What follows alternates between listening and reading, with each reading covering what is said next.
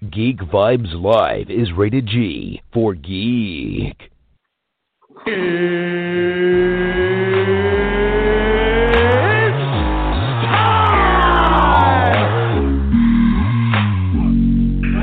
this is Matt Lesher.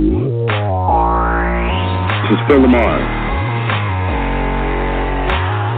Hey, this is Latimer Taylor, a.k.a. the Penguin of Gotham, and you are listening to Geek Vibes Live.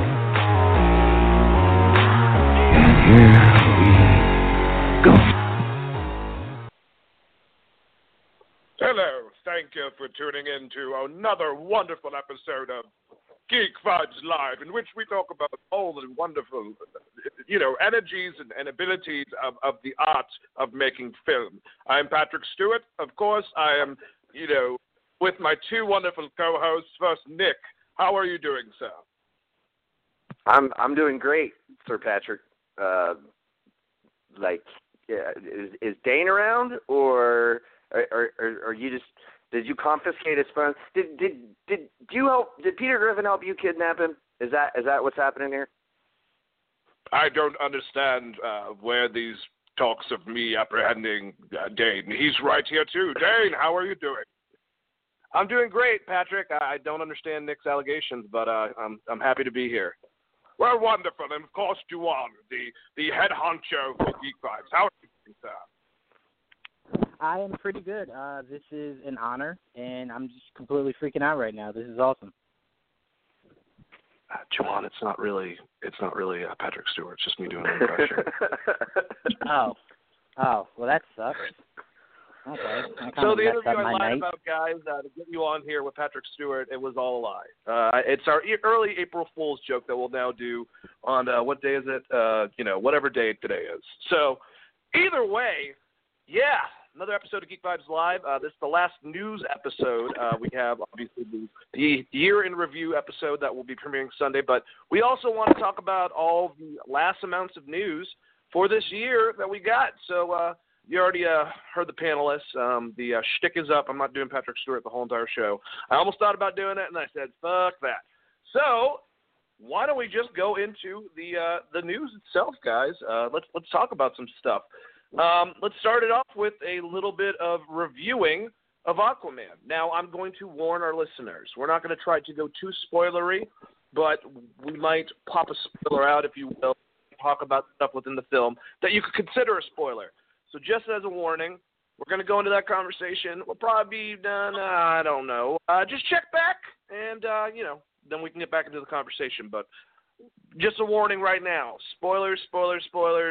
Or if you hear something, don't get mad at us. Either way, yeah, I saw Aquaman Christmas Eve with my brother at the mall, and it was nice. Not the mall experience so much, because I was at the mall on Christmas Eve, and I told my brother he was an idiot. I wanted to do that, but yeah, we did. We did it. I enjoyed the movie a lot. I really did like Aquaman. I thought that. I don't know exactly which one's my favorite. I really still feel, personally, to me, and, that Man of Steel is still my favorite DC movie, or DC Extended however you fucking break it down, Worlds of DC. Either way, Aquaman, if Wonder Woman, Man of Steel, and Aquaman are three really solid films. I will say that. Aquaman was a lot of fun. It had elements, obviously, of Indiana Jones to it. I love the world that James Wan helped build. I thought it was very certain parts reminded me of Star Wars. Other parts reminded me of Neverending Story, with like the different types of weird creatures involved. And it had that classic, element of like 90s like action kind of tone, very similar to, not a completely different movie, but if you understand what I'm saying, like something like The Rock, almost, like that type of camaraderie, the back and forth between the characters. I really, really enjoyed it. I thought it was an awesome movie. I thought Patrick Wilson was great in it as Ocean Master, Orm. I thought Nicole Kidman was awesome. I thought the whole cast was pretty damn good. I thought that Jason Momoa really showed up. He was very charismatic. I enjoyed him throughout the whole entire film. I think that this is probably Amber Heard's best performance I've seen her in, I would say, arguably. And I really liked everything that they went through, even Fifth Element-ish, almost in certain parts. You know, just what they had to collect, and the whole entire him trying to figure out if he really wanted to be an Atlantean, and while basically repelling it at first. I have to say that this is no offense to the actor. I'm not going to say that he stepped up in the role or anything like that, but I feel like William Dafoe's character didn't really do anything for me.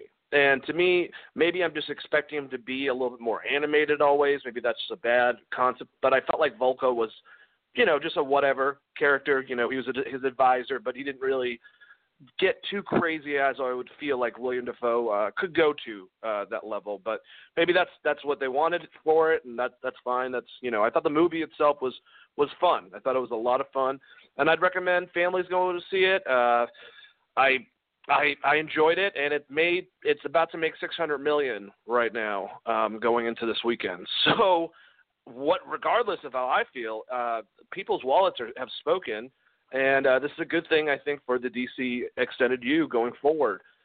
These awesome solo films that really get the characters more in depth, change what they have to change, and then maybe eventually in the next upcoming years we could have another team-up movie. But don't worry about that. Live in the now, live with these characters. I don't remember the after credit scene at all. I think it was something with Black Manta. I thought that Black Manta was a little bit animated. I actually preferred his dad more so than his performance, but he was fine, you know.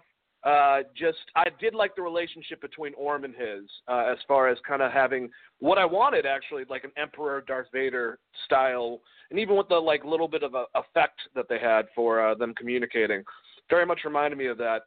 But yeah, the movie was what's his name? Dolph Lundgren also, I think, did a great job. The movie was exactly what I expected it to be, and more, I would say. So I think it was a good film. So now that I just rambled on like a jerk, I'll pass it to Nick so he can do it. So Jawan can be up. Yeah, I mean, I agree with you. I really enjoyed it. It's definitely, I won't say definitely, but it's probably my favorite DCEU movie yet. It's either this or Wonder Woman for me personally. And while I do think Wonder Woman is a better movie, I just feel like I enjoyed this more. I feel like I'm really going to enjoy rewatching this. And though I really enjoyed Wonder Woman, like I've seen it twice now.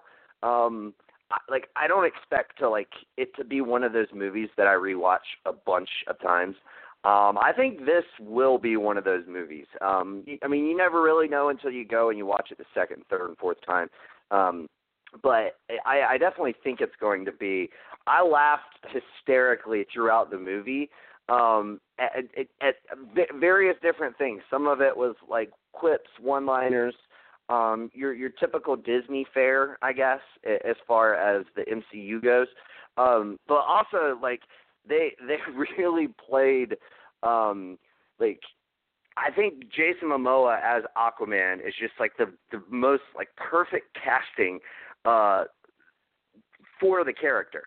Like they play up like the over the top nature so well. Like when he first boards the submarine at the beginning of the movie, and he's walking through and just like taking down all the bad guys. And he when he walks through the smoke, and it's the little foliage that they use to like almost it's strange, but it didn't feel like off-putting at all. It like felt perfect and like humorous and kind of hearkening back to like an 80s action movie for me, Dane. And I just loved it. I thought it was hilarious. Perfectly played on the part of James Wan. He obviously snuck in his horror elements in the trench scene, which was super cool.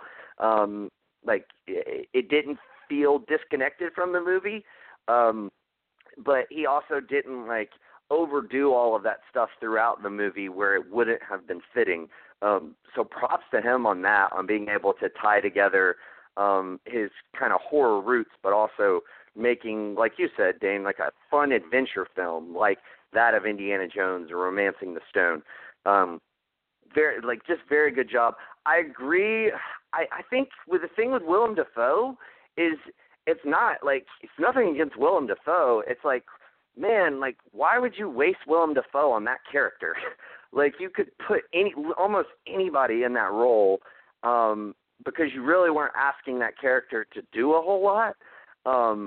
Like I would just rather see Willem Dafoe play a different character, like because he is just so he's a great actor and he is like just kind of so weird. Like think about a la his character in Boondock Saints, like how like weird that character is, and how perfect he is in that role. Whereas a character like this, you can just kind of picture any number of actors, you know, being subbed in for him and you know, giving an equally good performance, because the character was just kind of bland. But I mean, I didn't, again, nothing against Willem Dafoe and that. It's just, you know, the character, it's just, to me, the way the character was written. As far as the actor who plays Black Manta, he's way over the top. Like, again, kind of, like, I think that's kind of what they were going for. Like, and he gets, like, this little montage sequence, and it's a little, like, it's over the top. A lot of, like, his dialogue at the very beginning, you know, is pretty over the top, and it kind of sticks that way throughout the movie. But again, 80s action movie, like that's kind of what it reminded me of. It's basically like Commando, if it was done today and was a superhero movie. Like that's kind of how I felt about it. And I just loved it. Like I loved the fact that they, you know, weren't afraid to take those kinds of chances with it, and you know, weren't afraid to kind of poke fun at themselves. And the key pinnacle moment of that for me was when Aquaman rides a fucking seahorse. He gets a seahorse and his trident, and he's like going full speed. It was amazing. Like I loved it. It's just what an awesome like moment to like see on screen. It was like I laughed. But also at the same time was like, yeah, they pulled that off. He looks really badass. So yeah, I mean, I highly recommend the movie. I had a ton of fun watching it, and I look forward to seeing it many more times. Yeah, you know, maybe I should really more 80s, early 90s, because when you think about Michael Bay, he's more of like doing an homage to 80s on a lot of his films throughout the 90s. So, like True Lies, like that type of tone. Sure. You know, something like that. The camaraderie also, obviously, Indiana Jones, with how he is with his lady, co-stars. You know, the camaraderie between Mara and Jason Momoa as Aquaman, I thought was really good. I thought that definitely had some of that. It worked really well for me. Yeah, I think so. Absolutely. And I think that I agree with you. I think that, to me, Wonder Woman would be the better quality film as far as, like, a film structured. I think Man of Steel is maybe the more original, or maybe, like, has more of a dynamic for the story. But this film, I think, is the most fun out of any of the DC films. Now, maybe is that because you could say it has that Marvel formula? Maybe. I just think that if you pick good actors, you pick a good story, you don't have to make it complicated necessarily to be good. So, I don't know. Now that we've made you wait, Juwan, about, 30 minutes, how did you like this film? I loved it. I loved it. I personally think it is DC's best movie so far. And I think it is a recipe to a perfect blend. I think this movie was lighthearted, and I also think it was dark in some parts. But that's what's going to work for DC going forward. You don't have – the thing I think Warner Brothers kept forgetting is DC Comics don't have to be one thing. They don't have to purely be one thing. Marvel learned that lesson from the jump. Iron Man wasn't like a sing-along, happy-filled kind of movie. There were dark elements in it. His whole time being imprisoned over in, I don't know exactly where he is, so I don't want to say a specific place to be wrong. Then the whole scene with Obadiah betraying him. Like, that's not fun-loving, kind-spirited kind of stuff. And then Winter Soldier. I think that was very much a darker tone for the Marvel Universe. So to find a happy blend is what they should go for going forward. It works. Now, I'm not saying Shazam has to be that, because it looks like the formula for that might just be fun. So if it works, it works. But back to Aquaman. I think it is DC's best movie to date. It was the only movie I've seen that not one part made me cringe or kind of go, well, that really doesn't make the most sense.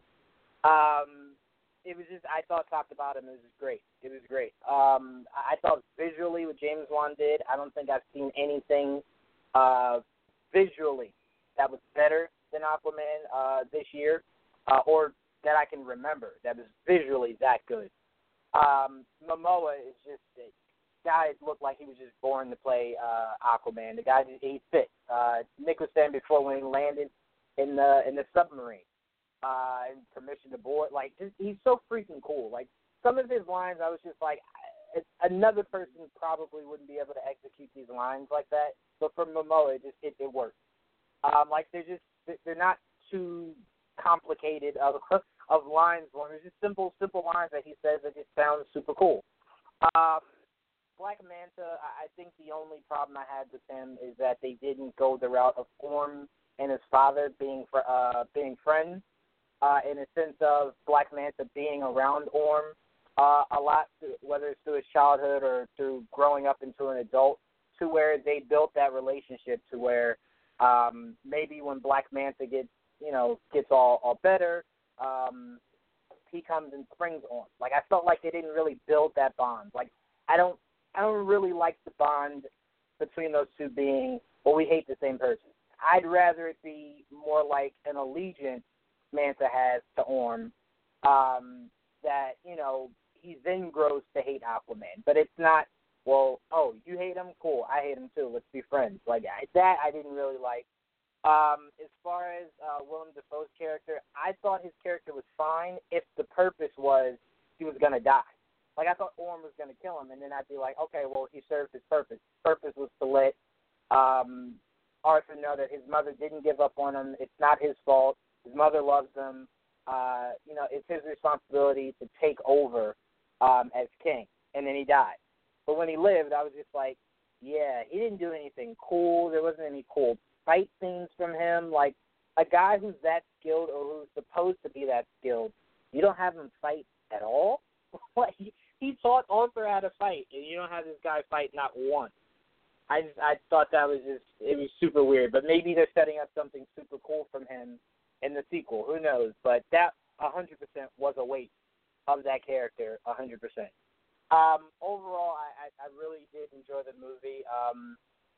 I think this does set things for Warner Brothers to go, we don't have to scrap anything. Like, this works. Hopefully Shazam works. And then we have Wonder Woman the year after. So, I mean, they could just start building from here. This is a great start for them, or a fresh start, rather. This is a great fresh start.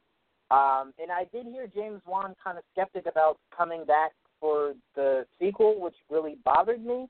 I've followed James Wan a lot through his horror career. I don't recall that many times he's done sequels to his films. So I'm really curious, because you guys know that that was really worrying me about Ryan Coogler. So Marvel kind of locked down that deal of the idea of, he doesn't really seem like a guy that wants to do sequels, and he wasn't quick about signing on. Like, it took a while for that to happen. So hopefully James Wan does come back to give us a follow-up to what I thought was, surprisingly, maybe even my movie of the year, Hindsight. That's how much I enjoyed this movie, because I didn't know what to expect from it. And I left being like, man, this was a really good movie. Yeah, I mean, I feel the same way. I do want to add one, like, smaller critique that I had. I really feel like they could have played out Orm's motivations more. Like, I think that, like, the angle that they took seemed to be like, essentially he just hates the quote unquote, like, land dwellers, and essentially like wants to seize power, seize control, because essentially they're more powerful, more evolved, what have you, than the human race, which is fine. But he does make a few lines about how the human race has kind of continuously polluted the oceans and all that kind of stuff. And I actually think like it would have, if they had kind of leaned on that maybe a little bit more, like, or given him a little more motivation as to why he kind of despises, essentially despises the human race. I think it could have just adapted for a more interesting villain, and like a la, say, something like Killmonger. His motivations and the way that they go about crafting those motivations make him a much more intriguing character. Without those motivations being ironed out, he's a lot less intriguing, a lot more bland. I don't think he would be looked at as kind of one of the quintessential villains in their series. I think that could have served really well for the character of Orm. And again, like it's kind of similar to the thing with Willem Dafoe. I don't have a problem at all with Patrick Wilson's performance. I just wish that as far as the storytelling aspect, as far as the writing, that some of that could have been ironed out a little bit more. But overall, I mean, it doesn't make or break the movie. I just feel like it could have made it a little bit better had they made some of that clear. Yeah, I can definitely agree with that. There were like little things sometimes that I wasn't exactly sure how they basically maybe I missed something they didn't explain exactly. Like one thing that was kind of bugging me was when the Atlanteans were coming after both Arthur. Arthur obviously is half human, but Mera, and they have to wear their suits, and if you knock open their helmets, they can't breathe. It kind of I didn't understand how Mera basically could do that, and little things like that. If you didn't like let it bother you, it wasn't a big deal. But either way, Joanne, you wanted to make another statement? Yes. One thing, because I did hear, I think it was James Wan that said that there were no discrepancies between Justice League and Aquaman, like as far as like the story goes. The one thing that that confused me a little bit was when Mera kind of alluded to the fact that Arthur had never been to Atlantis.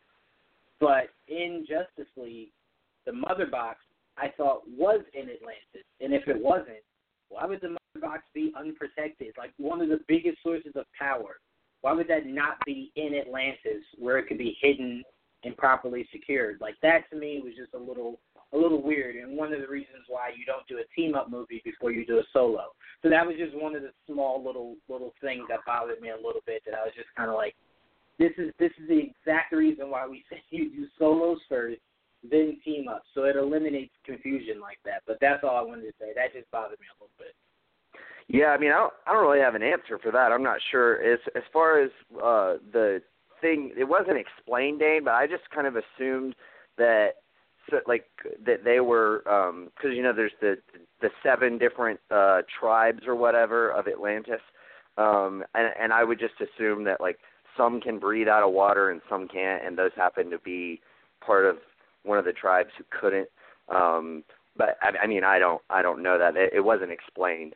But I will say one cool little thing that was rather insignificant to the movie, but still kind of cool to me, was essentially how they basically set up how humans have never been able to discover Atlantis, because it is so far down in the ocean.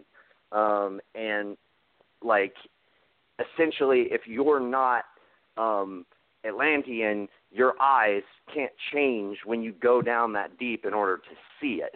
I thought that was something that was kind of really, like almost like just sprinkled in the movie that I thought was kind of interesting, and it just kind of makes for an easy explanation as to like why we've never discovered them. Yeah, Here's another one that I just thought of. Another thing that kind of bothered me that maybe was explained. If Orm had the ability to be able to put that much trash on the surface world as a warning, why didn't he just go ahead a long time ago, or why didn't anyone just go ahead and just get rid of all the damn trash if it was just at their command? I didn't. It seemed like I don't know. I wouldn't really respect us as humans for putting all that shit there. So I'm just saying, I'm not trying to be nitpicky. I saw certain things, but I think that we should also talk about two things. One of them obviously related to this movie of where you guys would like to see the sequel go, and another one that Jason Momoa, this whole entire time during the campaigns, he has talked to multiple people. He actually gave kind of shit to a fan who was an apparent non-Henry Cavill fan, but he's very, very, very. And I mean, let's face this. This is coming from Jason Momoa.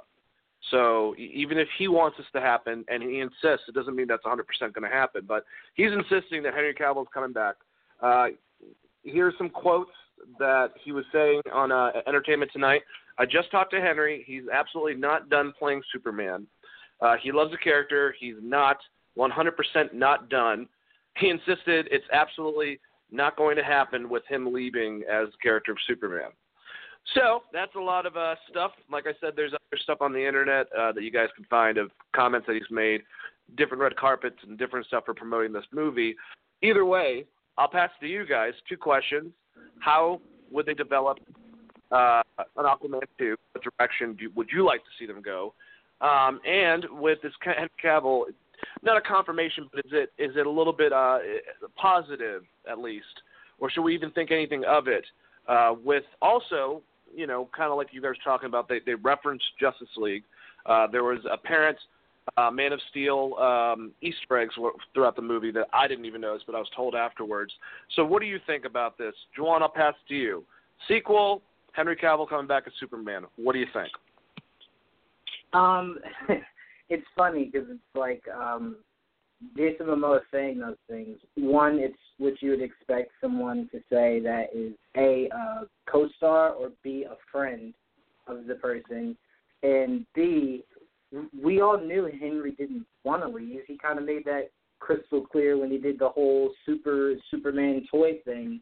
But the thing is, it's not his decision. It's Warner Brothers' decision.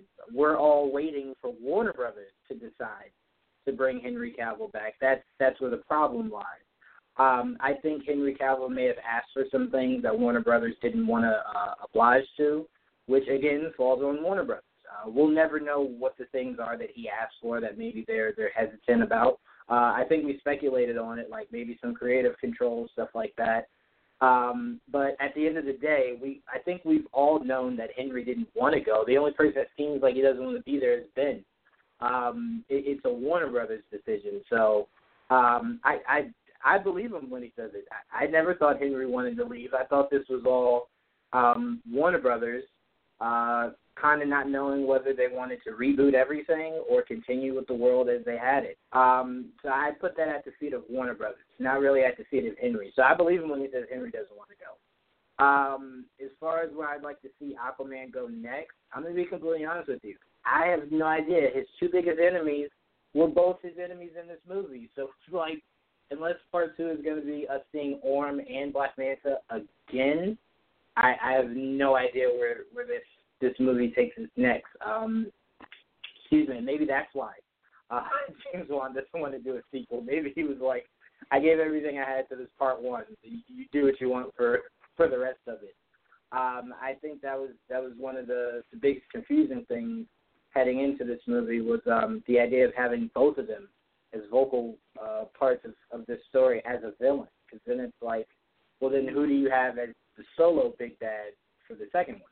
Because they're both still there, and they both now exist. So I have absolutely no idea.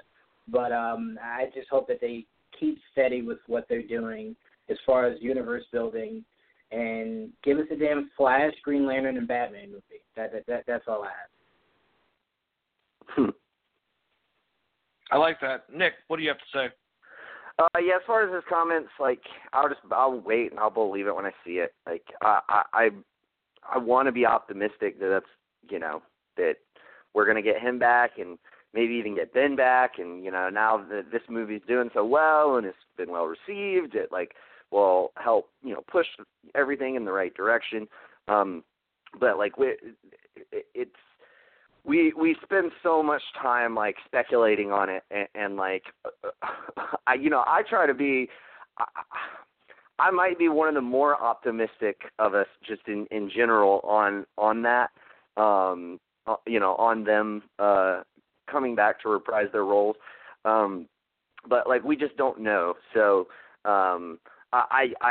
but I certainly hope that, that it happens. I know we all want to see a Man of Steel sequel. That's something that we've all wanted to see for a long time. And you know what? The thing is that kind of frustrates me too is if you were gonna it's just them not having their shit together, man. Because if you didn't want to revisit Superman for a while, you had the perfect opening, for him at the end of Justice League to be Steppenwolf could just be the beginning. I need to go fly off into space and figure shit out. Basically, a la what happened with Thor in I think the second Avengers movie. I got to go figure this shit out. So I think that the fact that they didn't have that happen, and now it's just what Superman's just out there being Superman, but we're not going to show you any stories. It doesn't really make a whole lot of sense, honestly. And also just the notion that that this tidal wave would have been thrown up onto the shore, and be just not be something that Superman investigates. That doesn't make sense. So I don't know. There's a lot of things that bother me about that, but I choose not to dwell on them. As far as a sequel, I don't know. I'm kind of like Juan. I'm not sure where you go. My best guess would be you really kind of explore Aquaman having to essentially rule Atlantis. Would be kind of the backdrop, and him just not really liking it, because I feel like that's kind of the way it would go, at least at first. The whole politicking side of being a ruler doesn't seem like it would fit this iteration of Aquaman. So, I think that's, something for them to explore. And then obviously I feel like they're going to bring back Black Manta. I would like to see him get his hand chopped off and get the whole hook hand. It's not really a plot of a movie. It's more just something that would happen in a movie. But that would be cool. I've always liked the way that looked with the gold hook on his hand. It's pretty dope.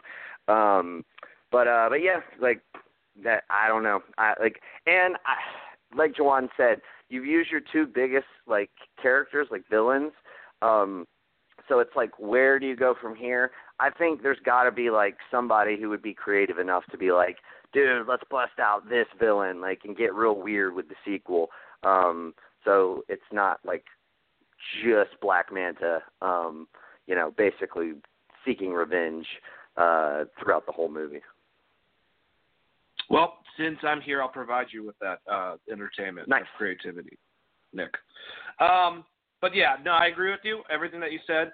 I think the whole Superman thing, though, it kind of goes back to what happens in Marvel and solo films. How does it affect other characters? Suspension of disbelief. Superman could have been dealing with something related to that, but it wasn't actually tied into the movie. Certain things that you can do. Sure. I think that, to me, they shouldn't even worry about that type of shit. Don't worry about universe building. Worry about movie building.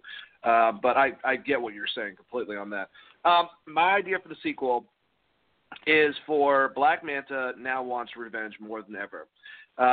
Develop that character a little bit more, maybe even pre-filming, try to figure him out, make him less cartoony, make him a good villain.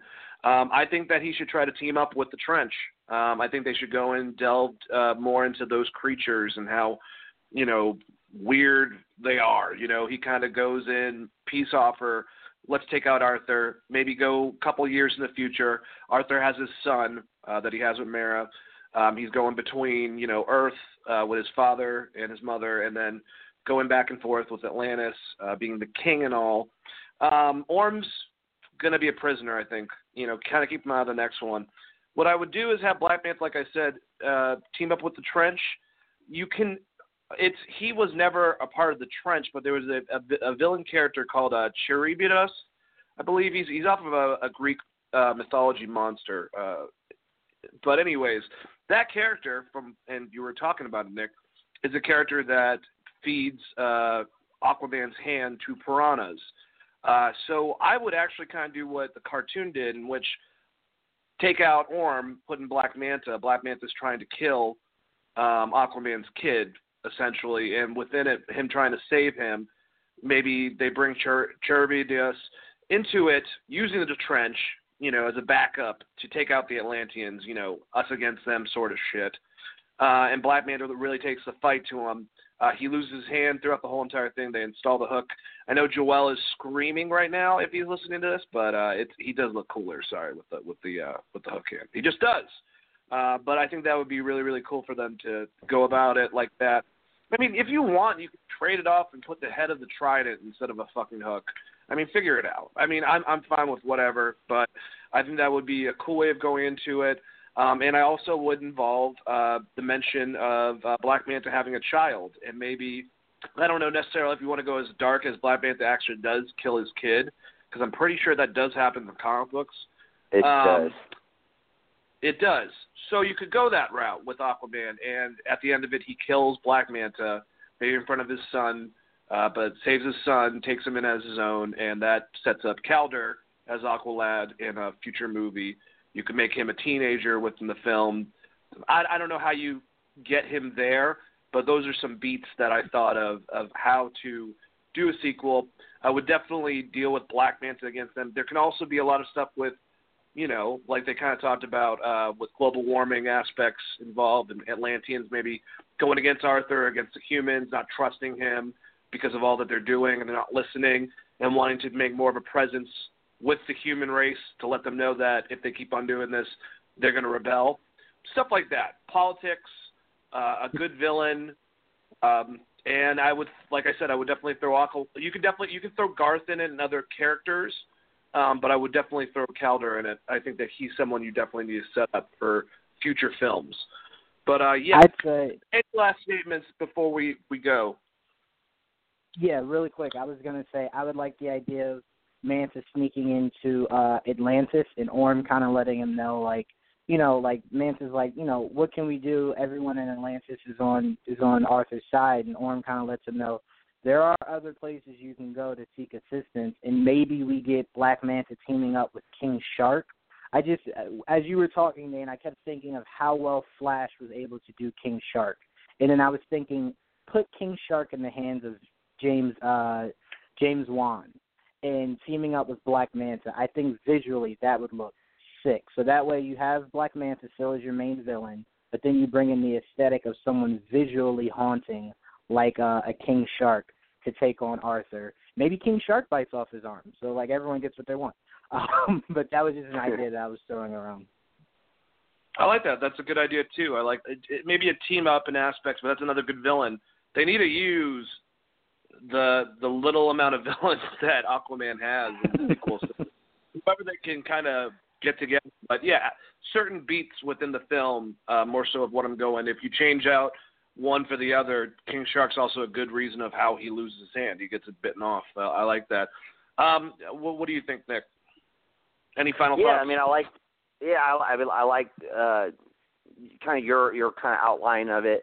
I think probably the biggest thing to me that I liked that you had mentioned was essentially the politics of him trying to lead Atlantis, and maybe there being some pushback or some of them being kind of afraid to unveil themselves.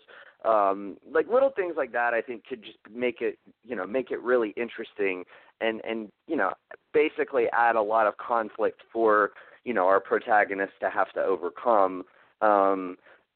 and kind of set the backdrop for sort of civil unrest, if you will, and all the meanwhile him having to deal with these sort of nefarious agents like Manta, King Shark, et cetera. I mean, I think that would be pretty interesting. I think that would be a smart approach for them.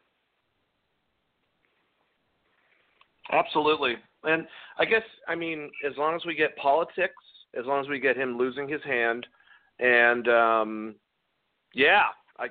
guess, and maybe his kid dying, and of course, Calder. Those are the things that we want, Warner Brothers. We want you to turn this awesome action movie, discovery movie, into a Greek tragedy. So if you could do that for us, that would be great. That will sign off on our comments about Aquaman. Definitely go get your own opinion, check it out for yourself, and enjoy it. Let's move on, guys, to some news. All right. Let's get back into gear. All right, so apparently Kevin Feige could have greenlit on Fox-related characters within the first 6 months of next year. Basically, we found out not too long ago that the deal between Fox and Disney should be done very soon, actually, way sooner than all of us thought. And now, in an interview that you can find on our fabulous website of gvnation.com, everyone, that's gvnation.com, Geek Vibes for the GV. Tia, one of our wonderful writers, had an article with basically the title of it was Marvel President Reflects on MCU's Run and Development with the X-Men characters. Now, it goes into his whole entire past history of working on different superhero characters. I think the main thing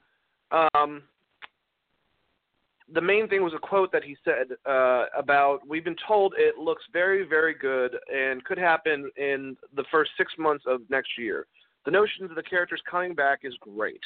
It's nice when a company that created all these fantastic characters can have access to all those characters. It's unusual not to, honestly, but in terms of actually thinking about it and actually planning things, we haven't started that yet. So they haven't made exact decisions, but they're going to have the opportunity to be able to use either elements to build these new characters from Fox, the X-Men, the Fantastic Four, their villains, or even developing, if they want to try to really some fast speed into production, some of these characters potentially in the next not too long of a time. It's crazy. Nick, how do you feel about this statement, and how do you feel about knowing that the X-Men are coming home even faster than we all thought? Well, First of all, this statement is bullshit because there is no fucking way that Feige and that team haven't thought about what they're gonna do. You're talking about a dude who essentially had 2 different scripts written, commissioned, 2 different versions of Civil War based on whether or not they were going to be able to use Spider-Man. They may not have anything finalized, but they've definitely, I guarantee you, they've kicked plenty of ideas around of what to do when they get those characters. I think there's no real point in him saying, oh, well, we know what we're going to do, because then everybody's going to keep asking him, oh, well, what are you going to do? So I understand, why he wants to keep a lid on everything, and that's just Feige's way. But I definitely think they've had plenty of brainstorming sessions as far as what they can do with these characters. But as far as them getting X-Men and Fantastic Four in there and all that, man, it's just super exciting. Especially the X-Men, to get to see sort of those characters, which are some of my favorite characters, interact with all of these other MCU characters that they've spent so much time and effort in building up. I mean, it's super, super exciting. And just the notion that we could actually get a good Fantastic Four movie, that's also really cool. So yeah, I mean, I'm pumped.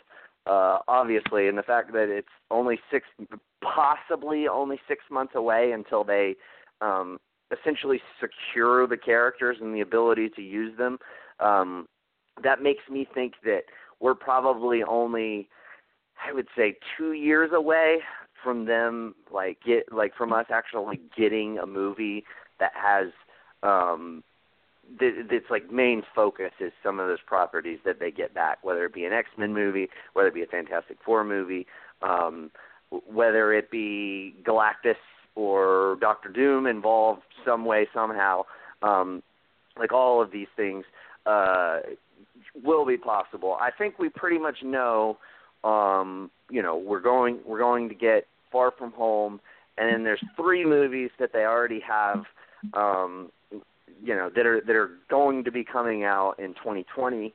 I think a Black Widow movie, and there's been some other rumors kicked around, but I don't think any of those are going to be these newer properties, the properties that they're getting back. But I think in 2021, and especially looking at 2022, is when we can, realistically expect to see all of these characters in the fold. Absolutely, and I definitely need to see what everyone's been waiting for, and that's an Impossible Man movie. You know what I'm fucking saying? The green dude? That would be awesome. Right? I think it would be cool. How about a Mole Man movie? Now, I mean, they have those capabilities now. It's going to be fantastic. But in all seriousness, if I were to, be honest compared to those last two, is that Joe Russo recently said that he would love Noah Hawley's Dr. Doom to introduce the character and just let that be in the fucking universe. And I still would love that idea if they could do that. But if they can't swing it, that's fine. It would be awesome, though, from what I think. Juwan, what do you think about all this, the statements? Are you excited about it at all? I am excited, but the only thing that this makes me kind of sad about is that Endgame won't have an end credit scene of any of the Fox characters because obviously it's too early. So I mean that's the one thing that does make me sad. I was holding out a shred of hope that we could possibly get an end credit scene of someone, whether it's Norman buying the old Stark, just something that lets me know, yes, Fox characters are finally back home and we're getting a mention of it. Not Norman, I'm sorry, Fantastic Four. Reed. Yeah. Right, yes, thank you. I will say one thing that is interesting about him saying that in the timetable of it is we did get reports, and I remember saying that I thought this was a possibility a while ago. Feige had a hand in the script for the new X-Men movie that comes out next year. We've always been under the assumption that whenever Feige got the rights back, he was definitely going to recast it. But the guy who, I believe the director who directed the new X-Men film did say, that these characters would have a future. So when he said that, I immediately thought, wow, him saying that and Feige kind of working, with him a little bit, obviously behind the scenes with the script and stuff, that's really interesting. I don't recall ever hearing Feige do that outside of the MCU in the past decade that the MCU has been around. So I thought that was really interesting. I thought maybe he was seeing what he might like about these characters. Because at the end of the day, I think we can all agree. Out of everybody from that cast, James McAvoy and I can't remember his name. The guy who plays, Michael Fassbender. You can't really look at those guys and go, yeah, I don't need them. Obviously you can, but it's really difficult because you think about after seeing Patrick Stewart and Ian McKellen, seeing those two guys make those roles iconic.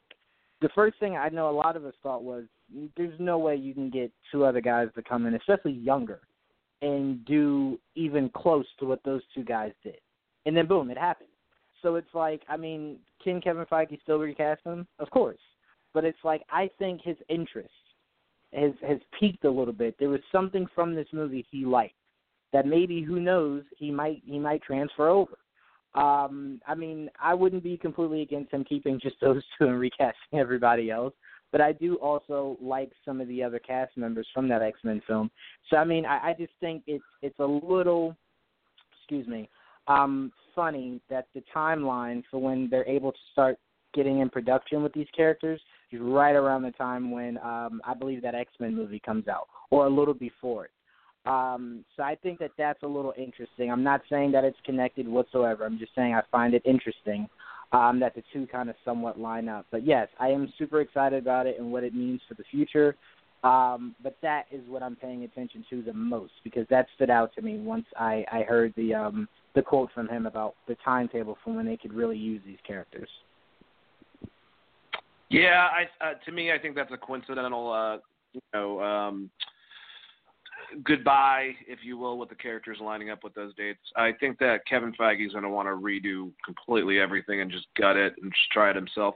I mean, especially for Hugh Jackman even, I would love for it not to be the case, but I'm pretty sure he wants – it's kind of like how it's going to be really hard for Venom to become a part of the MCU because it wasn't started by Kevin Feige. He didn't really have a lot to do with creatively with that movie. So since his essence isn't there, that's going to be harder than I think a lot of fans want. So to me, I think the same thing about keeping the older actors. I love Michael Fassbender. There's plenty of people that he could play with in comic books. Just tell him, to stay away from the video game properties for a while. And I love a lot of the actors that they've gotten for those roles. I think that, and I've said in the past, I said, if they use this Phoenix movie to stop with the Phoenix destroying everything and then they start over with the same, people, like no one, maybe besides Jean Grey, knows what happened before that, and they're just in the MCU and they kind of just try to hodgepodge it, that would be very hard to do as well. So I have no idea, but we'll find out. I could see him. I want him to keep like a younger base cast because that's what the X-Men were, and kind of keep on going to that vibe. I don't need them to be in their late 30s, 40s, which kind of goes against something else we'll go over in a little while. But any last statements about this before we move on? I mean, I agree with you. I mean, I think we're going to get a whole new cast. And while I do agree with Jawan too, that like it's going to suck losing, especially Fassbender, but McAvoy as well. They're just like it sucked losing McKellen and Sir Patrick Stewart himself. They were able to find people to capture the essence of those roles, and it kind of were quick to be like, all right, like it's okay, like we're cool with this. And I think I have so much faith in Feige to do the same thing. And the X-Men like series, I mean, it's been going on for like almost 20 years.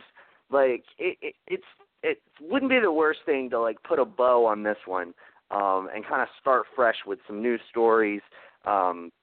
Take a look at different things that they haven't done yet. Explore. There's so many awesome X-Men storylines. There's some essentials. Obviously, you got to have Magneto as your kind of primary villain in there. But there's so many different things that they can explore and do with these characters that I would just kind of prefer. And I do agree, Dane. I would prefer for the core group to be younger. I wouldn't necessarily mind, like, if you're starting with, like, the very original X-Men, have all of them be young, Spider-Man age, and then, but, like, a lot of your other characters can be older, a la Wolverine, Storm. Storm could be older so she fits better with Black Panther, kind of deal. Gambit, Rogue, like, all the characters that they bring in later can be older, but I would like to see like the original characters be that 16 to 18 kind of mark for your core group. Absolutely. Jawan, any other last statements before we move on? Yes. One really quick thing to add to what Nick just said about Black Panther. I also find it a little funny that we don't have a date for Black Panther. I think mainly because Coogler really, really, really liked the idea of adding Storm and Black Panther for the first one, but obviously he couldn't. So now it makes me think, like, man, Are we going to get the X-Men introduced before Black Panther, so that's possible, or are they fast-tracking Black Panther 2, that it comes out before any X-Men project? So that's something I'm also looking out for. Absolutely, and I mean that's something that they can definitely do. Just have these characters pop up in different places to develop them with the worlds. You know, Storm with Black Panther, Dr. Doom also with that Black Panther could be a villain used, and all the Rogue and Captain Marvel. Absolutely, and then the Fantastic Four with Spider-Man. You could have all of them between the Invisible Woman thing, Fantastic Four, or possibly even the Human Torch. And speaking of the Human Torch, and the amount of heat that he puts off, that kind of reminds me of one of our sponsors. So I'm going to kick it over to Nick to talk about one of our sponsors, Action Heat. Nick, tell us about Action Heat. Indeed, sir. Well, winter's here, and the coldest months are still ahead of us. January and February are going to be so cold, guys. And you know what that means. You got to dig out some bulky winter clothes that don't quite do the trick. We say nay. We have a much better solution from our sponsor, Action Heat. Action Heat makes the world's best battery-heated clothing engineered to safely and efficiently deliver heat similar to a heated car seat. Clothing provides toasty warmth and comfort for your whole body, including heated jackets, socks, gloves, hats, and undergarments. Believe me, these were some good Christmas gifts. My relatives definitely enjoyed the various Action Heat things that I got them as their stocking stuffers and gifts. Was definitely a clutch buy. If you didn't get anything for Christmas in your stockings, then I highly recommend you go out and get some for yourself, or just like a nice little like New Year's gift for somebody, because these items are amazing and they just do the trick so well.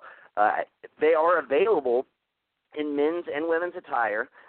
They have great new styles and are very reasonably priced, starting at just $39.99. Plus, if you go to actionheat.com, you can enter our code GEEK, that's GEEK, at checkout and get 20% off. So go to actionheat.com, enter the promo code GEEK at checkout, and get 20% off your order. You can't control the weather, but you can control your environment with Action Heat. Back to you, Dane.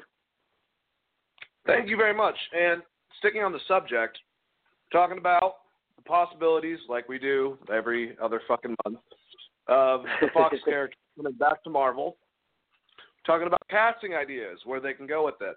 I've already said, personally, that I think it was a bold choice, that Denzel Washington would do a better job than both Ian McKellen and Michael Fassbender as the role of Magneto. So bring it on with all the hate.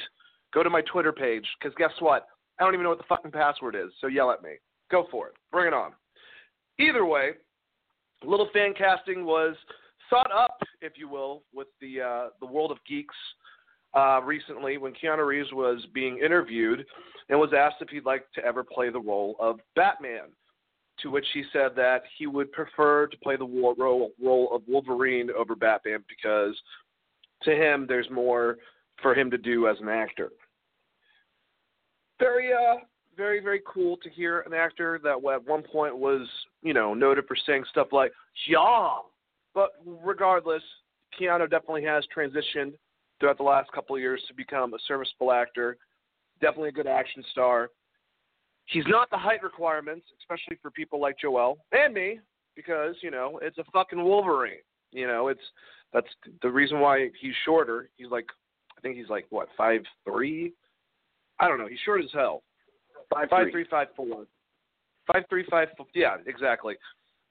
Is reflecting of a Wolverine, which is a small, dangerous critter, kind of in the badger family, but smaller, but can beat the shit out of it and hold it with most larger predators, or at least scare them. So I get the desire not to want to have someone who's 6'1" again play the role. He's also a little bit older than I'd want. I want Logan to be, he doesn't have to be too young because he's aged way more than he looks. So he's going to be way older. It's going to be creepy with him and Jean Grey regardless is what I'm trying to fucking say. But the whole relationship between them, Cyclops, they're going to be younger. That is something to think about. Either way, I got to admit, I kind of like the idea of Keanu Reeves playing Wolverine, and I can't believe I never thought about it, and I can't believe I'm even fucking saying it. But mainly because of John Wick, the concept of him playing the role is intriguing. Do I want it to happen? Probably not. I've given the reasons of why they should probably go for a different person. I'm like normal. I'm just going to throw out, if you get a shorter actor that's really good with acting, even if he doesn't, or if maybe people haven't seen a role of him playing that style character, I would say it's there for who I'm about to suggest. But visually it just doesn't come off. I think that if you gave it to a Shia LaBeouf or even a Daniel Radcliffe, who are pretty short dudes, stock them up and tried and let them, do the whole acting thing, then you could probably get someone really good for the role that's younger that would work. But what do I know? Also, I once again have suggested Shia LaBeouf as Wolverine. So once again, hate Dane Alves, Twitter, look me up, just give it to me. I don't really give a shit. Teach your own. Either way, it's a cool idea, and since we basically are proving that we don't have shit to talk about, let's talk about this. First, Jawan, what do you think about Keanu possibly playing Wolverine? I think I'd prefer it as a one-off more so than him being Wolverine for a long, extended period of time. Like, if maybe Hugh Jackman couldn't have done Logan, I think Keanu Reeves would have been really interesting to see do Logan. I don't know. Like, to me, John Wick, when that movie franchise started, that changed my mind on Keanu Reeves. Like, I just always thought he was just like bleh. And I was just like, oh man, he kind of makes this bleh thing like really interesting.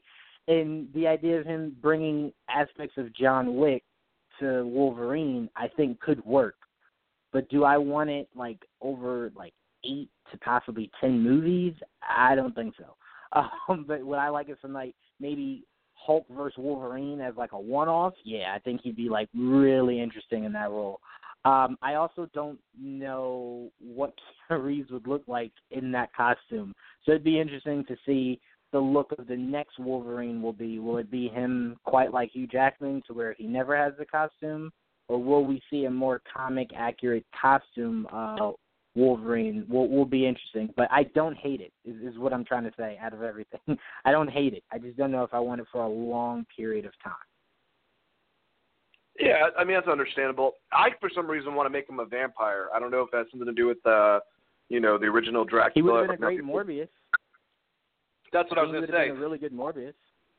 I think that him as Michael Morbius, or even if you did Tomb of Dracula to reintroduce Blade and had Dracula, the Marvel Comics character Dracula, he would be a good portrayal of that character, and you can kind of, like I said, bounce Blade off of that. He's been a villain to Blade and both also an ally to him, so they can kind of open up that relationship. He would be good. I think that people wouldn't want that so much because of the fact that he's provided a lot of great live-action martial arts, that he does a lot of his own stunts. So you probably want someone that can do hand-to-hand, obviously shown by The Matrix and John Wick's movies. But maybe that's not really that important. Nick, what do you think about Keanu? What do you like how I always do that? Keanu Reeves playing Wolverine, and could you see him potentially playing another character, possibly in Marvel or DC? Or whatever. Doesn't matter. Give me anything. Could he play Super Mario, for Christ's sake? Since Joel's not here, I'm going to steal his line and say I don't hate it. But at the same time, like, he wouldn't be my first choice by any means. But here's the thing. One reason why I do like the idea, and just more so like Keanu Reeves getting like a role in the MCU in general, he is kind of seemingly like one of the most likable Hollywood movie stars. And that group of actors in the MCU seem to like really get along with one another. They seem to be like really kind of tight-knit. They all seem to be pretty likable people. And so I think he would like fit in ultimately, whereas, some other actors, who are more maybe a little harder to work with or what have you, might not necessarily fit in. Cough, Jennifer Lawrence. Yeah, I wasn't going to name any names, but she definitely comes to mind. A Tom Cruise maybe. And the funny thing is with the whole doing stunts and digital de-aging that he does and his height, God, he would actually kind of work as Wolverine. I don't want to admit that, but I mean he kind of would. And Tom Cruise is a really damn good actor, just in general. People seem to forget that. But it's dude, if you don't think Tom Cruise is a good actor, then you've never seen Born on the 4th of July.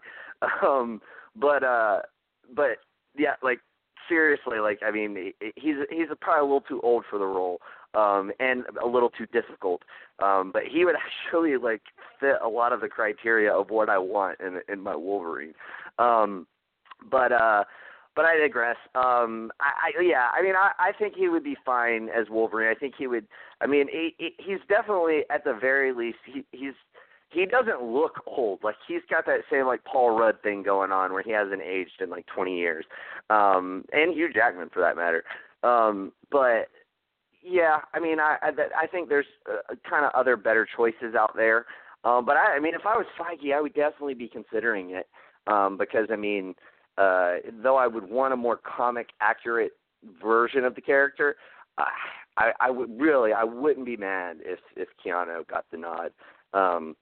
But yeah, just giving him something in that universe would be really cool. I would just like to see him operate in it, at least even as a villain. If they put him in as a villain, I think it could still be interesting. But yeah, as far as that is concerned, that's, I mean, kind of where I'm at with it. I forget, you had a second question. I'm sorry, I forgot it. I was rambling. I don't know if there was a second one, really. Okay, cool. We're good then. I will tell you that I was jumping up and down on a couch when you were suggesting the Tom Cruise as Wolverine. I was. I don't want He'd be really good, right? No, not. But I mean, yeah, it would be great. He's too damn wholesome to play it. It's the same thing like when Boss Logic, as a joke, someone suggested Zac Efron, and so he said fuck it, and he did it. But it's Zac Efron's too much of a pretty boy for me, even if you make him look like Wolverine, for me to be like. And I think Zac Efron's a great actor. I think that a lot of people don't give him enough credit because they haven't seen movies with him in it. And I think that Tom Cruise is a great actor. I just don't. He doesn't. I feel like I could probably not take Tom Cruise in a fight, but I could probably make him cry if I talked to him. Yeah, I mean, I get where you're coming from. You know what? Screw all that. You know who I want? I want Danny DeVito. That's my Wolverine. # my Wolverine. I love it. That'd be great. Another person, we've been talking about this character getting a film for a while, and there seems to be a lot of interest. He's a martial arts character. It's very similar to Batman, but he's a little more crazy in the head. What about Moon Knight? Ooh. That could be someone that they can give Keanu that he can kind of really create, sink his juices into of creativity, if you will. I don't like it. Whether he sounds like he's from California or kind of the Midwest, with his accent. What were you going to say, Juwan? No, I was just going to say, or the question. I think the question would be, I thought it was tailor-made for Carl Urban, but now I'm kind of Keanu Reeves wouldn't be a bad question. I think he'd be pretty good. The level of skepticism and conspiracy theories, I think Keanu Reeves could definitely pull that off. I like that, and it's not a Marvel or DC character per se, but what about the Shadow, if they ever wanted to redo that character and really pump into, a good movie this time? Not that I really hated the one with Alec Baldwin, it's just, that's early 90s. Anyway, let's move on, guys. Let's talk about another thing kind of related to all of this, as far as talking about the Fox characters. Adam McKay, director of Vice, The Big Short, and Anchorman, wants to make a Silver Surfer movie. I think that anyone that thinks that based on his past work, he probably wouldn't be a good person to choose. Has to look at the list, the laundry list, if you will, of people that have defied that concept, especially the Russo brothers, who have provided some in-depth movies, and they came from a comedic television background. So I'll just say that when it comes to Adam McKay as a director, he is a damn good director. He knows how to make good films. Vice looks amazing. I have gotten to the point where, you know, with Christmas parties and somehow that movie always got brought up, I always love telling people, like, hey, did you know that was Christian Bale? And a lot of people did not. Love being that provider. But, yeah, it just – The Big Short was a great film. And his – you know, when you look at a director, or at least when I look at a director, I'm not looking so much at what he normally makes. It's his style for those said films that he has made that I'm looking for the next film. So with Silver Surfer, it seems a little bit strange, but like I said, given what the Russo brothers have done, even Lord and Miller with a lot of different aspects of stuff that they've worked on in the past that could have been, you know, taken very, very childish, if you will. Silver Surfer is a very, very unique character. He is very cosmic. He enters the aspects of the universe that they kind of started going towards with Thanos and even Doctor Strange in a weird way, because it's a blend of everything for that character. Introducing Galactus, you know, maybe some of the other heralds, which would be awesome, and just how they got there. Eternity, you know, Infinity. There's so many cosmic beings, the Living Tribunal. All those characters can be actually fleshed out for the first time with this character and a lot of other space-based characters. But Silver Surfer, you know, because of Galactus, goes over the vast Marvel universe itself. Not so much space, but even going past that, if that makes sense. So, yeah, I would be completely down. I would be down with him making a Silver Surfer. If he wanted to take the same type of kind of creative approach with an Adam Warlock, you know, if Silver Surfer is on hold, that's also someone that's kind of like similar in aspects to the Silver Surfer. So I like this idea. It's very out of the box. Juwan, what do you think about the idea of Adam McKay working on a Silver Surfer movie or just an MCU movie period? I'm fine with it. I have the same mindset for this gentleman that I had for James Wan when I heard he wanted to do Aquaman. Excuse me. He's obviously a fan because it's one of those characters that's like, Silver Surfer, that's where you went?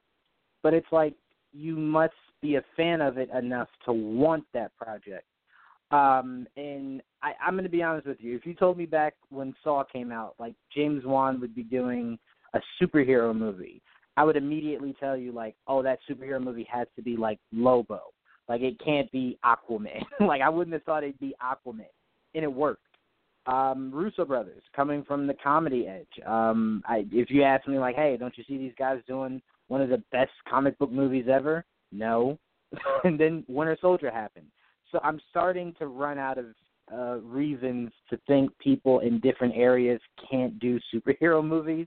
Because if anything, it's showing us that people from those different areas are really good at doing superhero movies. So I'm a fan of it. Silver Surfer is a character that I would love to see. I kind of would like Galactus to be teased before we get Silver Surfer, because I don't want Silver Surfer to come, then we have to wait for the idea of Galactus, unless you're introducing Galactus in a big way right when that movie comes out. Like if you're telling me that movie comes, then you're setting up Galactus to be the next big bad over the course of 5 years or a decade for the MCU, then sure. But I tell you what, this isn't the kind of character that you get and you fumble. So if he wants it, I hope he has a really good idea for it, and he gives us the best possible Silver Surfer. But as far as liking it, yeah, I'm all on board. I'd love to see that character brought to the big screen. Nick, what color do you like more between magenta and peach? I'm going to have to go with peach. Magenta's just a little too late 80s, early 90s for me, just to be honest. But I digress. No, I think McKay would be awesome. a really good choice. I actually saw Vice yesterday. Dude, Christian Bale, it is ridiculous. It's okay. It's not. I don't think it's great. I think I think it's well done. I think because I knew so much of the story, I knew a lot about Chaney. It didn't make it as interesting to me as The Big Short. It's very similar in structure to The Big Short. But I didn't know as much about the home lending crisis and all that stuff. So it was like I got to learn a lot of stuff along the way, whereas a lot of the stuff that you learn along the way in this I already knew. So it didn't have that same element to me. But I will say this. The acting in it is superb, and the directing is fantastic. He's such an interesting director, and honestly, it kind of like I would be interested to see what his take would be on a superhero movie. And in fact, there is actually like a scene in Vice that shows like a picture of Galactus in a comic book when like comparing Dick Cheney to something. I don't want to like get too heavy involved in it, but so he actually shows like a comic featuring Galactus in the movie in one of his weird little outtakes of the movie. And so I think he probably really likes the character. Because if he put Galactus, like if he put a medium with Galactus as a reference in the movie, he obviously has some love for the character. And let's not forget, he wrote Ant-Man.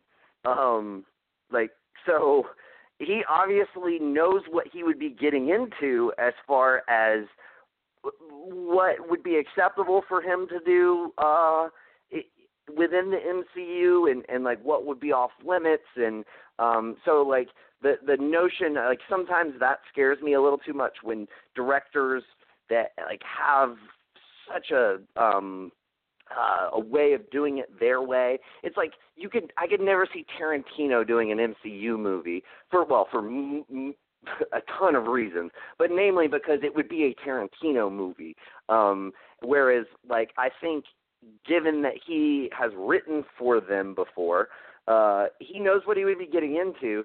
And mainly, like, dude, especially after seeing this movie and just following him for so long, like, if you could get Adam McKay, like, on board with it, and he already is, if you actually, like, greenlit it and did a Silver Surfer movie, I bet you he could get Christian Bale to be Silver Surfer, and that would be fucking awesome.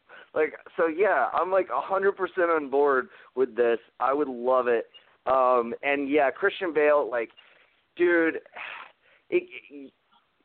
like I said, the movie in and of itself was a good movie that I thought was kind of boring at parts.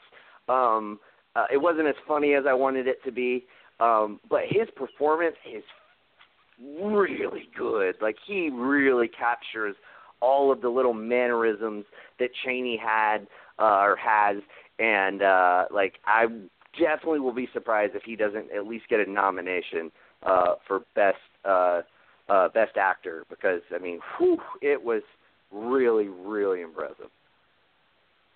All right, how about Christian Bale as Chaney as Galactus?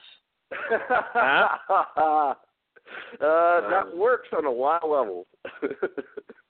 Yeah, I did like that throwing Christian Bale out there. I was also going to throw an actor, and I'm going to pass it to Jawan to see if he's got one. Mine is Mahershala Ali. I know that he was a part of Cage. You're not going to be able to obviously see him other than being a silver being. The character of Norrin Radd actually a badass character. The fact that he talks Galactus out of destroying his planet by taking him as a herald to spare it. Similar elements of a character, at least from Martian Manhunter, but different ways of how it got there. He ends up being the last of his kind. I'm pretty sure Galactus just goes ahead and wipes out the planet afterwards anyways. But either way, yeah, I like that. Christian Bale, you got Mahershala Ali. Juwan, do you have anyone in mind to play Silver Surfer? See, the weird thing with Silver Surfer with me is I personally don't want an actor to, like, physically play him. I just want a voice. So if you're telling me I'm just getting just a voice, Mahershala Ali is perfect. I personally would love one or two guys, Henry Lennox or, oh, God, I forgot his name, Lawrence Fishburne to come back. I thought he did a great job in a very horrible movie. But the voice work he did was compelling. I loved it. I thought it was spot on. But Henry Lennox is somebody that if I could never get him to be Martian Manhunter, I think him doing the voice for Silver Surfer would be a lot of fun. But Mahershala Ali, I'm completely fine with that. I don't know. It's weird. I have something against Silver Surfer being the person that's doing the motion for him, also being the voice. I don't know why. Don't ask me, but I just prefer the voice. But either of those three are good with me. Well, I tell you what, if you got Christian Bale, you could be willing to bet that he would get, like, in the perfect kind of shape for it. He'd shave all his fucking hair off. Like, he would definitely, like, do everything necessary to look as much like that character as he needed to. Because let's face it, I mean, damn, did he look like Cheney in this movie? And, like, I know Dane's seen it. I don't know if you have, Juwan, but if you've ever seen The Machinist, but God, he was like 100 pounds soaking wet for that role. So he's definitely got the dedication angle with any of the roles that he chooses to play.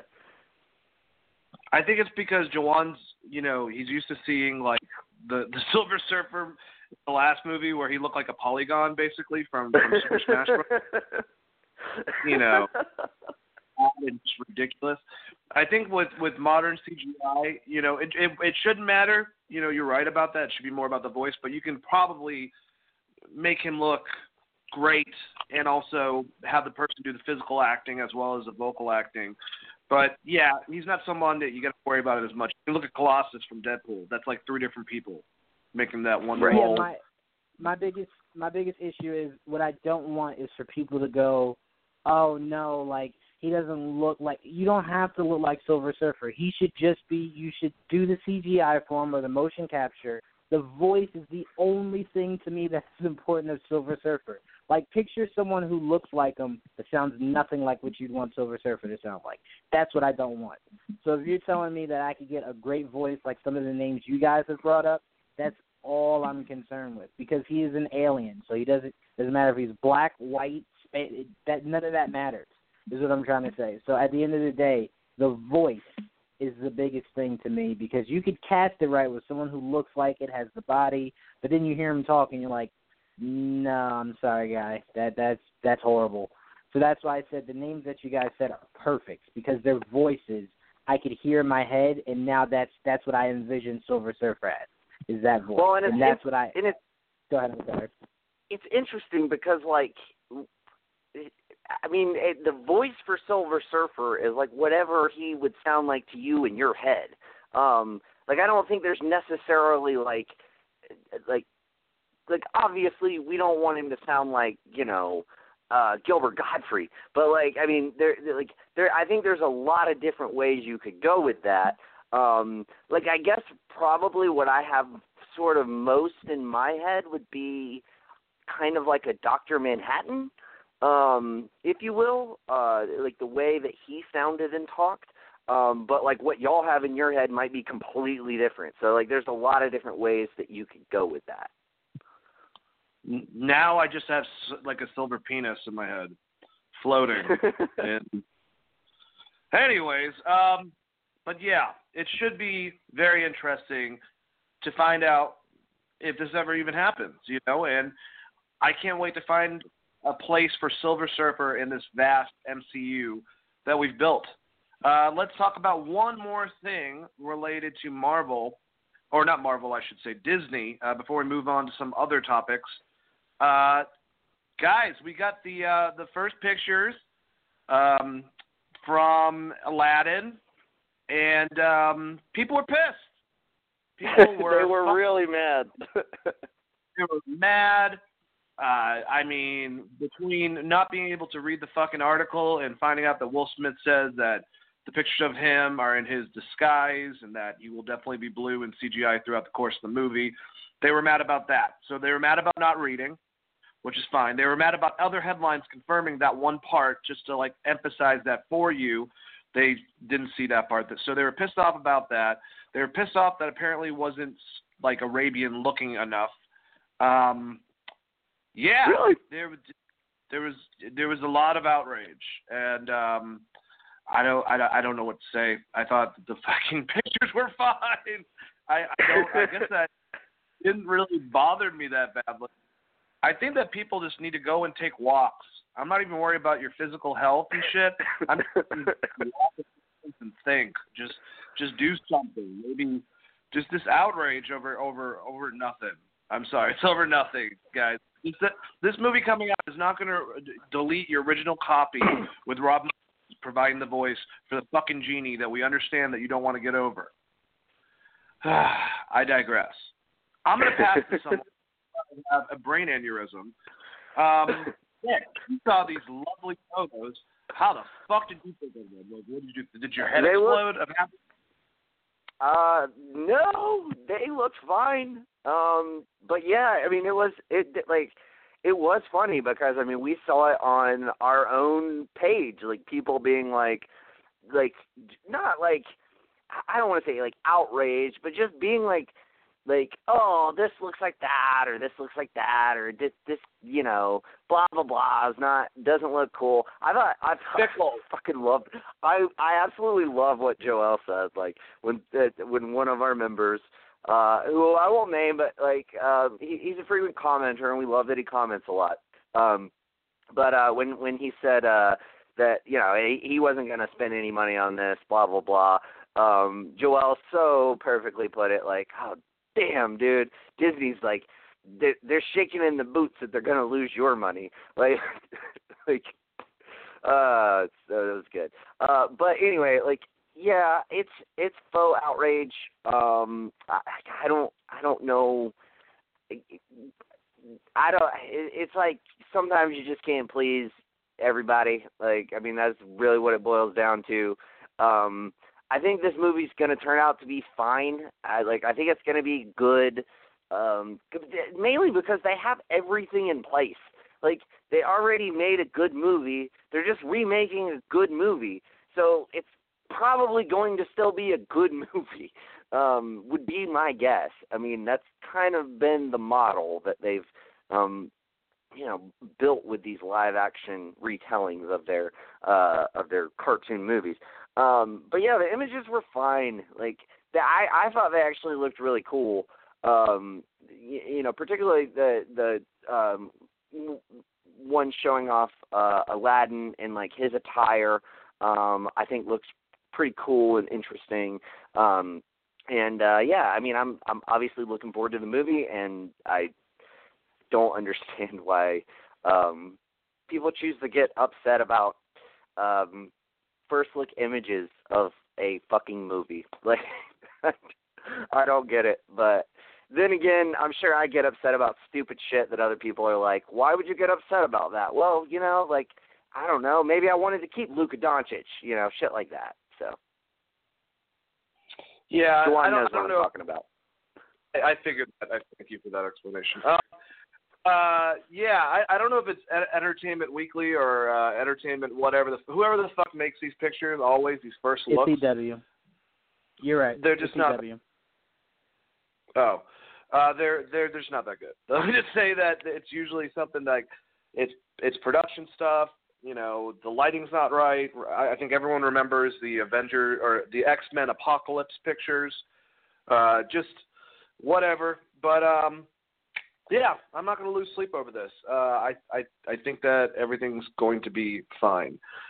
Speaking about loud, obnoxious, aggressive, like, energy, I really hope that they choose to bring back Gilbert Gottfried to play Iago. I don't care about anyone else specifically besides that. I think that he's kind of important to bring back as that obnoxious bird.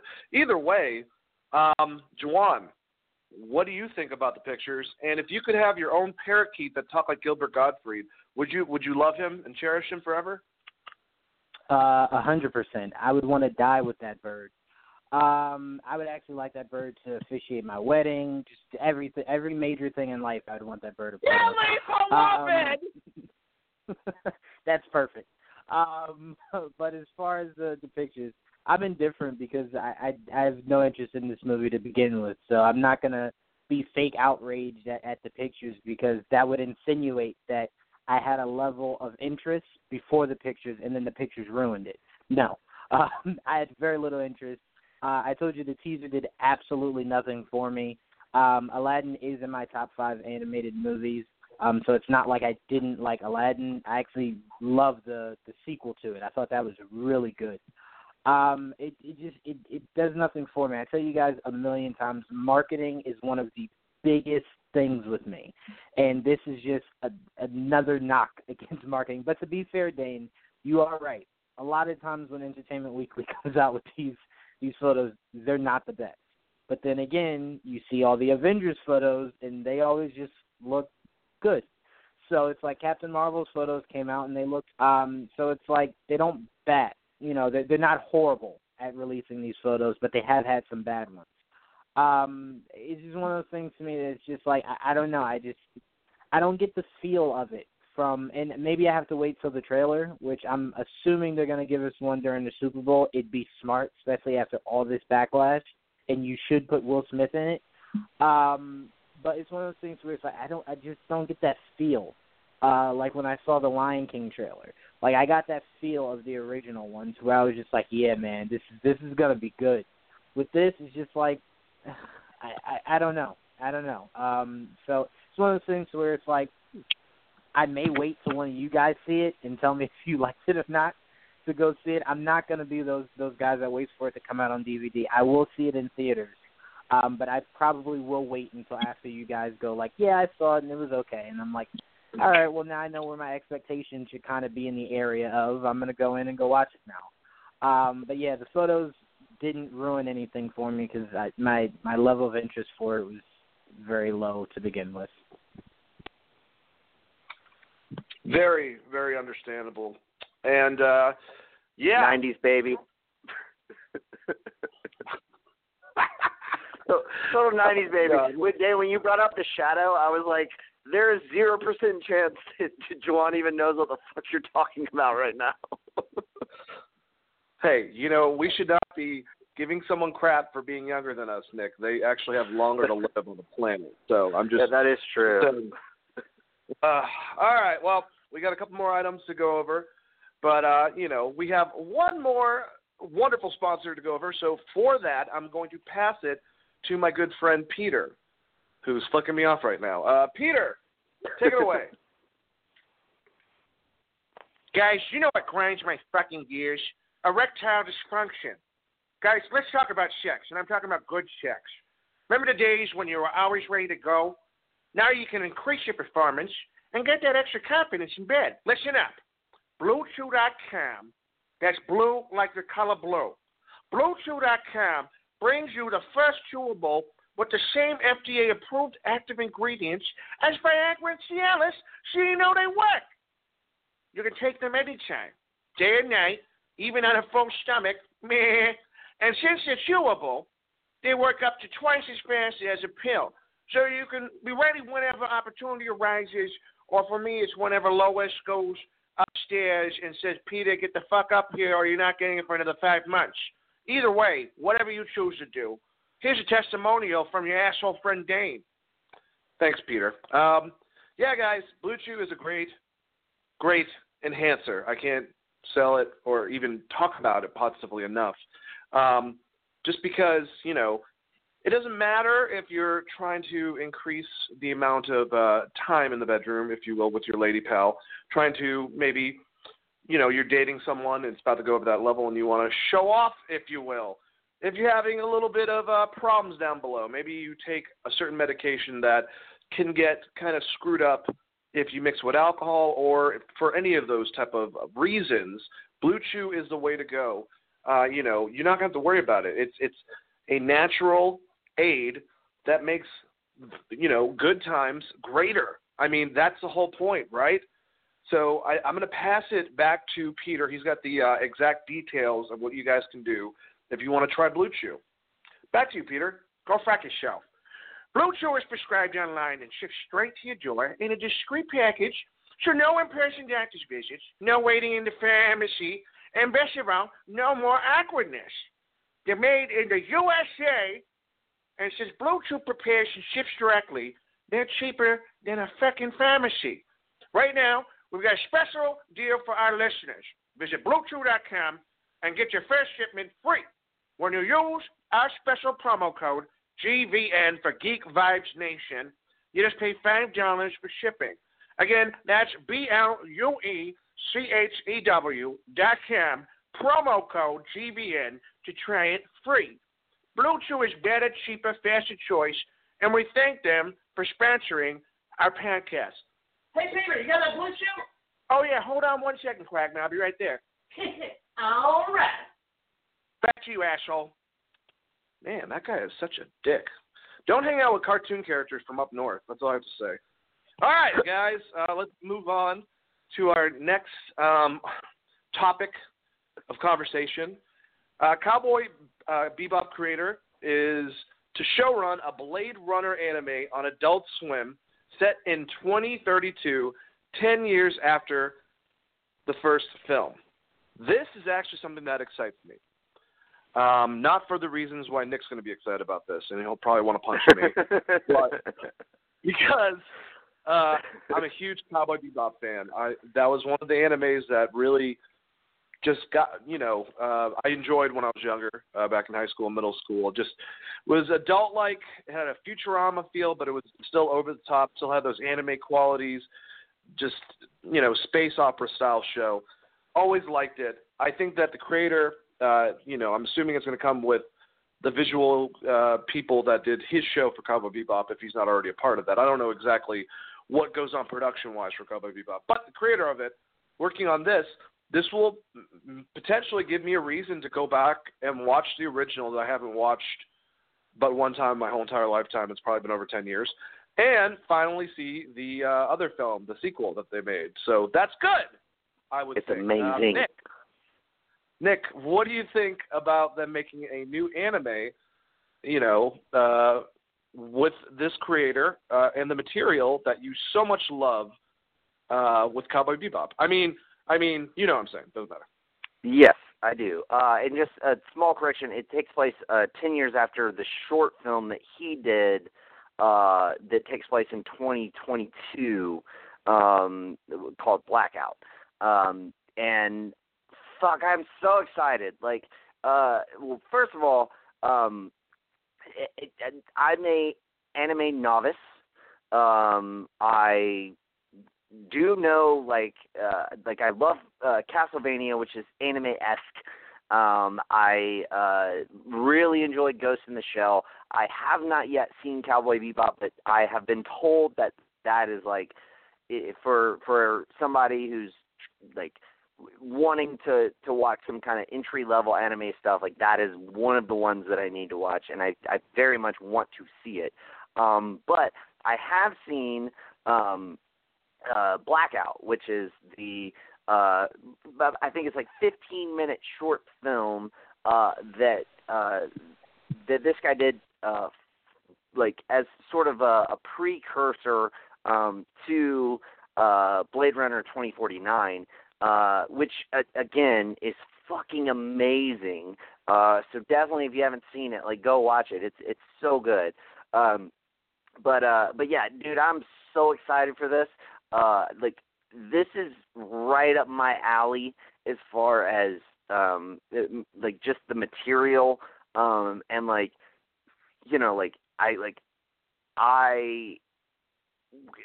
genuinely have an interest in anime, but it's one of those things where the fuck do you even start? Cowboy Bebop is number one on my list as of right now, and this is going to be something that I definitely DVR and watch. I'm super, super looking forward to it. And it's interesting as far as the placement, because it's sort of 10 years after Blackout, so it's 2032, but it's several years before the Denis Villeneuve masterpiece that we got in Blade Runner 2049. So it's going to be interesting to see like what's going on in this world and the world building that they're able to do here. So that's super intriguing to me. There's been some comments made by the showrunner about Watanabe about essentially like how going to utilize like classic characters from the series, and I'm not sure who exactly they're going to utilize in this.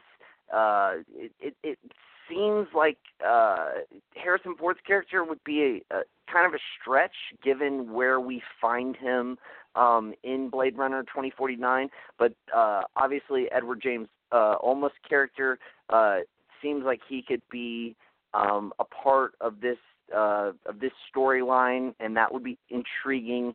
But yeah, just in general, like I'm very intrigued. I think that there's like a huge world out there for this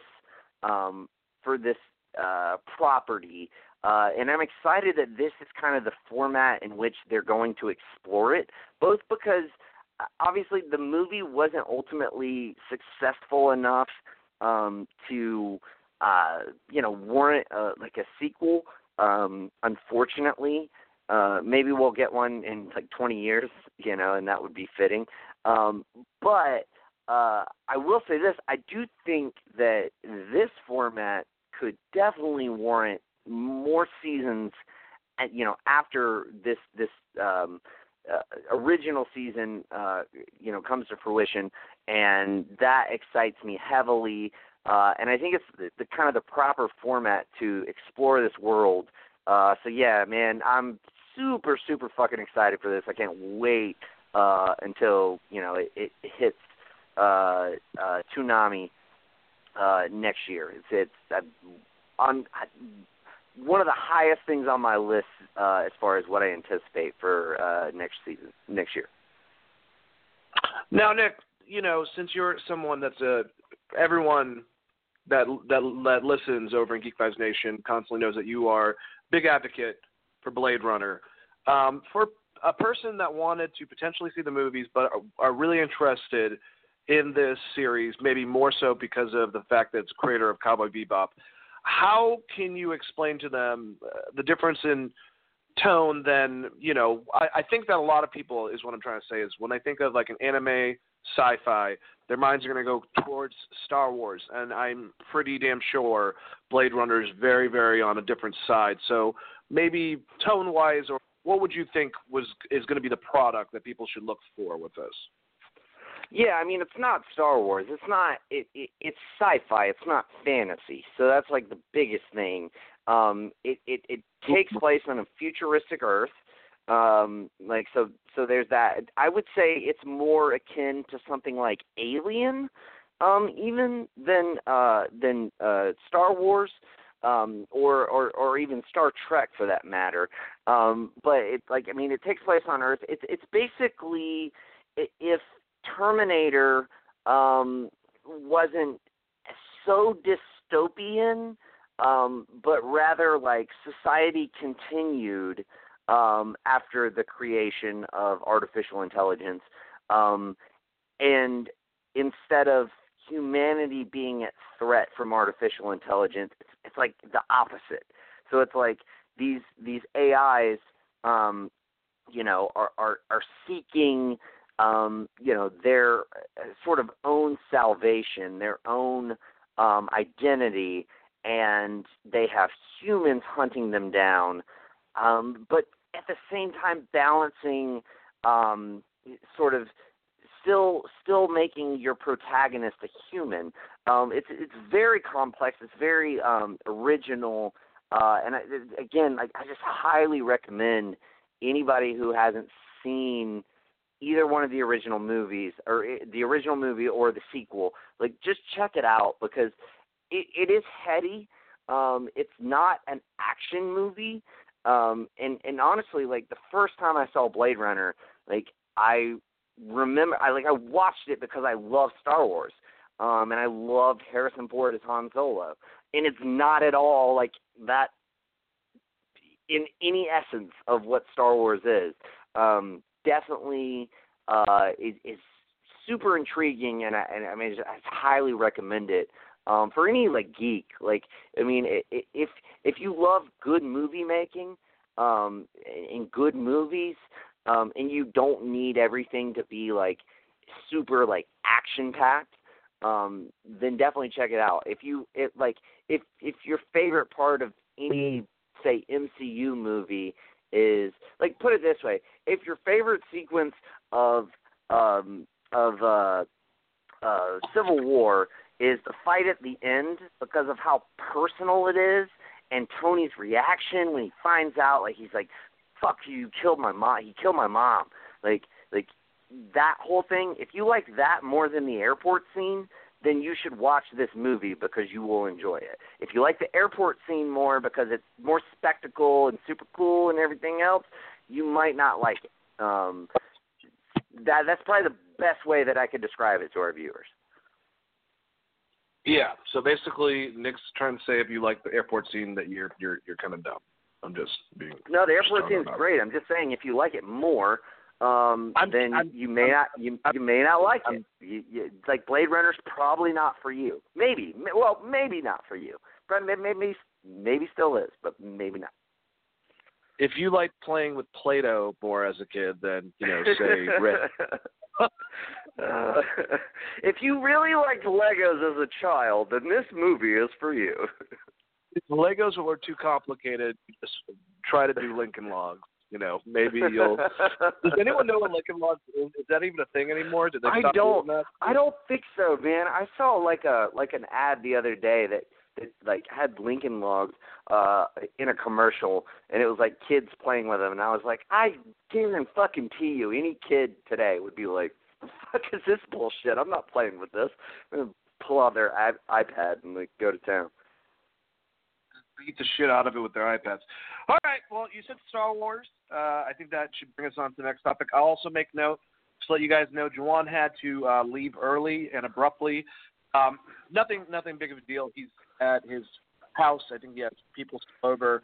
It's really loud. He noticed that, so he just let me and Nick handle the last couple of topics. What a nice fellow. But, yeah, he wanted me to say goodbye and peace out for everyone. But either way, so we found out, Nick, that Star Wars Episode 9 take place 1 year after 8. I will personally say that I like that there has been a time jump. I don't know how long the time jump was between Empire and Return, if it was more than a year, but I remember it being a jump between the second to last those two movies. It's 5 years between Episode 4 and Episode 6. So, Episode 5 is, I think, 1 year or 2 years after Episode 4, and then there's a 3-year gap. But it's 5 total years between Episodes 4 and 6. I gotcha. Well, that's good because we can find out a lot about story development through, stuff that's already happened. They can go back and explain to us and kind of bridge the gaps. And we'll find that I'm assuming both Poe, Poe Dameron and why am I blanking on everyone's name? Ray. Yeah, all of them are going to be at different places, obviously, within their whole entire life. We have, everything that's going on with the Dark Order with God, why am I here? Actually, I'm gonna fucking research some shit because my brain's turned off. Nick, what do you think about this? Yeah, I mean, it makes sense to me. It was actually kind of weird that Episode 8 didn't do a time jump because they've always done a little bit of a time jump, between movies. So the fact that they didn't do that for, that sequel was something different within the Star Wars universe. Now, obviously, I have spoken on it several times on the show. I actually really, really, really like episode 8. I thought it delivered on a lot of different things that I really enjoyed. Just namely the fight scene with Kylo and Rey teaming up after they kill Snoke, or after Kylo kills Snoke. I thought it was fucking awesome. But it was different. So I'm glad to see that they're not gonna just pick up right where they left off. There'll be some time that passes. The Rebel Alliance will have some time to kind of try to rebuild their ranks, and we'll get some slightly different versions of these characters. I also think it allows one of the plot points that I really am looking forward to, if it does happen, General Hux kind of leading a coup against Kylo Ren. I think that would be really intriguing to see our main antagonist sort of be almost more of an outcast within his own amongst his peers, and I think that would add even more to his character. And I'm one of the few who actually think it would be more interesting for me personally to see the continuation of his character and have Rey die than the opposite. Just my personal opinion. I think Adam Driver's performance and the character of Ben Solo, aka Kylo Ren, is just way more intriguing to me than Rey's character. So I think if they can, I think the year time jump gets me hyped that might be the direction that they go. It may not, and whatever they decide, I'm sure it'll be pretty cool. But yeah, I mean, I'm excited for that news and excited to see what we get out of J.J. Abrams for the bookend of this particular trilogy. Absolutely. A lot can happen in a year, like we kind of have alluded to, and Rey, I'm hoping, even though they're Force ghosts, we get some action between her and Luke and her and Yoda, maybe training her for whatever's coming. And just, Kylo Ren taking the lead of trying to control everything. Poe maybe running up the ranks of trying to become one of the top guys within the rebellion. And, of course, maybe we can finally see Finn and Rose go back to the Harry Potter planet and try to win some... Just kidding, everyone. Actually like that movie. So, yeah. Either way, hey, I'm excited. New Star Wars movie will be coming out soon. I'll be rushing out to see it, and there will be another trilogy done. That is the crazy part, is the fact that we're about to be done with another trilogy from Star Wars. It's crazy in itself. Well, yeah. Though it's not as crazy as the fact that, people for some reason are going to, think this trilogy is worse than the prequel trilogy. That, to me, is the crazier thing. But, hey, to each his own. Let them believe whatever they want to believe. That's true. If he had I really don't lose any sleep over it. If you gave it back to George Lucas, he would do such a better job. Give DC to George Lucas; he can fix it. And on that note, I think that we should try to get out of here, Nick. Indeed, sir.